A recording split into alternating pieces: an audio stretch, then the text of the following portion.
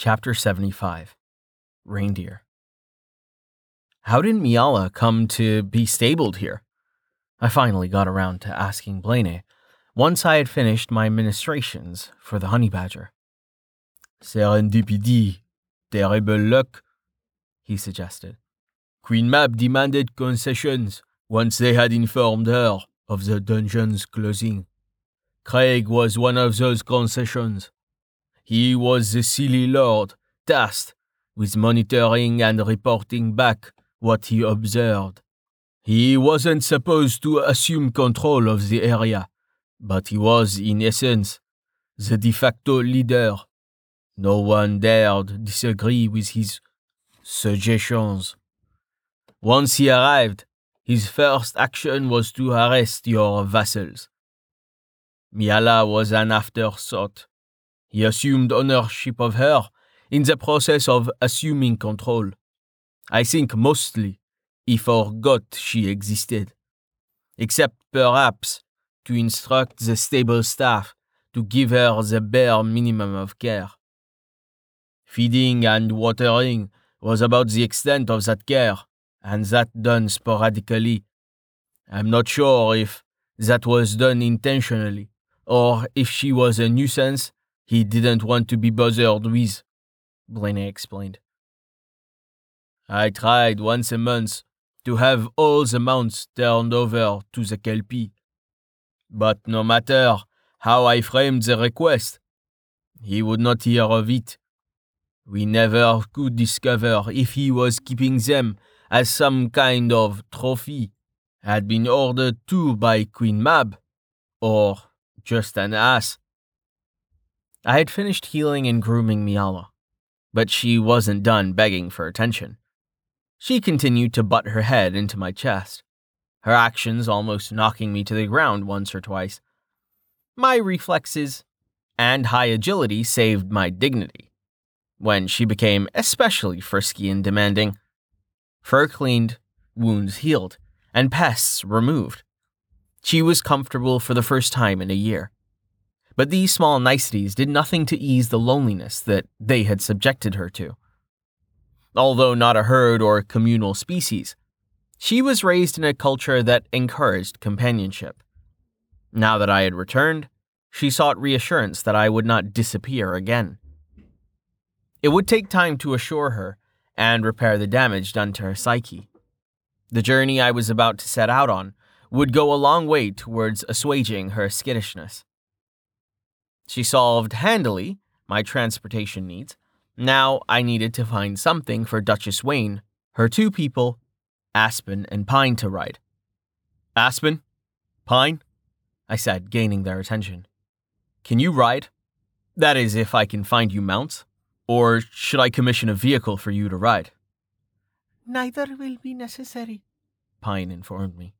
Like the Kelpie, we have other forms. One for flight, the other a stag. I knew he hadn't exactly said he could transform into a flying deer, but for some reason I was constructing the mental image of a jolly fat man with a herd of deer, one with a red nose that glowed. That just leaves the Duchess and her people that will require transportation. Your thoughts, Duchess? I asked, ignoring the fat man in the red velvet suit for reality. I wasn't sure what knockers normally used. I assumed something mechanical, given their love of all things they could tinker. Additionally, I wasn't sure what would be suitable for someone of her stature. She had probably trained and learned to ride something suitable for Seelie, given the C injunction for conformity. But I thought it would be inconvenient, painful, and humiliating. I hoped they had a solution. We have specially crafted devices that lock onto standard saddles, the Duchess explained. They look and act very similar to double saddles that most mounts are comfortable with. They allow us to ride comfortably with any mount and maintain control. They share the front saddle controls with the additional saddle and allows us to set environmental settings. Perhaps I can make a suggestion then, Aspen interjected.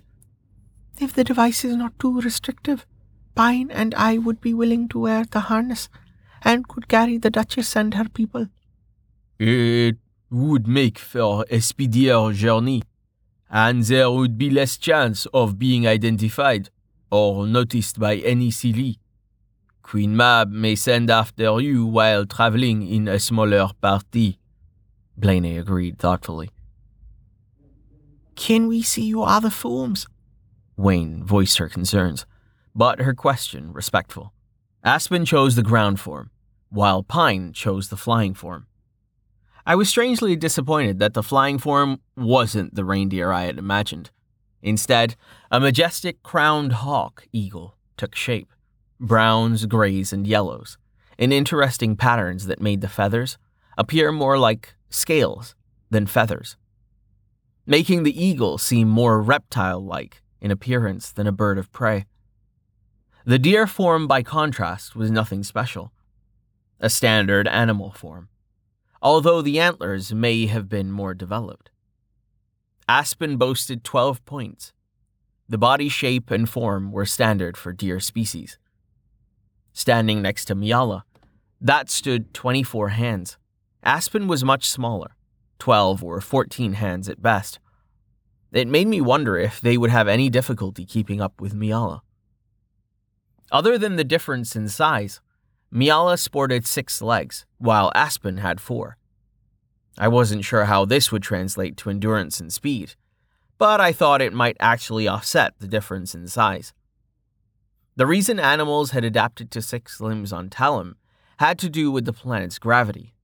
Aspen and Pine seemed indifferent to the added weight up to this point, so it was logical to assume that it would not bother them in their other forms. An adaptation coded into their DNA by Danu when she breathed life into them, I thought. It would make no sense to send them here if they could not make use of their alternate forms. Flying especially would be problematic if they could not adapt to gravity. The Duchess and her people did some testing, strapping their conveyances on Aspen and adjusting fit and function. Although not as large as Miala, they were still impressive enough in size and girth to make the saddle and gear work. It took some adjusting and fine-tuning to get the environmental controls to accept Aspen and Pine as valid. The equipment the Duchess produced was meant to make use of the middle set of legs for support and purchase. Watching as she and her people tinkered, a solution that kept the saddle in place was amusing. The poor knocker who had the honor of testing found himself in a heap on the ground, a half dozen times, after the cinches that held the saddle proved ineffective. They created a hastily produced tack and girth assembly to solve the issue. Cinching the saddles and assorted bags in the correct position required my help. I was taller and had the leverage to make sure fit and seat were stable.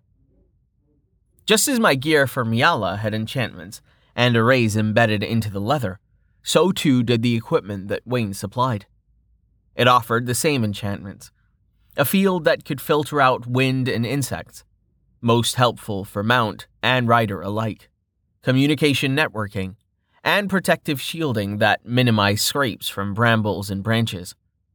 The knockers had adapted their gear to store the kinetic energy the mounts released as they traveled. The gems that contained that stored energy could be used during rest periods to power protection arrays. I thought it ingenious and wondered if there was a way to make something simpler for me to wear, something that would continuously absorb the excess kinetic and magical energy I radiated, storing it until I needed for it. A battery backup for my magic. Una was organized enough to think of the common items we would need for our journey, things like food, water, and feed for Miala. We could hunt, but I didn't want to take the time, unless the circumstances demanded. I would be riding nonstop to arrive in Delar as quickly as possible. The only time we would stop would be to allow Aspen, Pine, and Miala to rest. I even planned on sleeping mounted.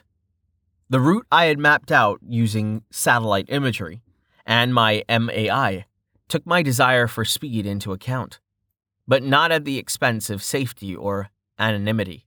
I didn't want to be recognized before we had left the Sealy-claimed lands. It wasn't that I was worried about capture. I just didn't want to spend the entire trip battling. The delay would only mean my people were in the clutches of the Sealy court that much longer. The sooner I could arrive in Delar, the sooner I could establish my kingdom and claim my territory.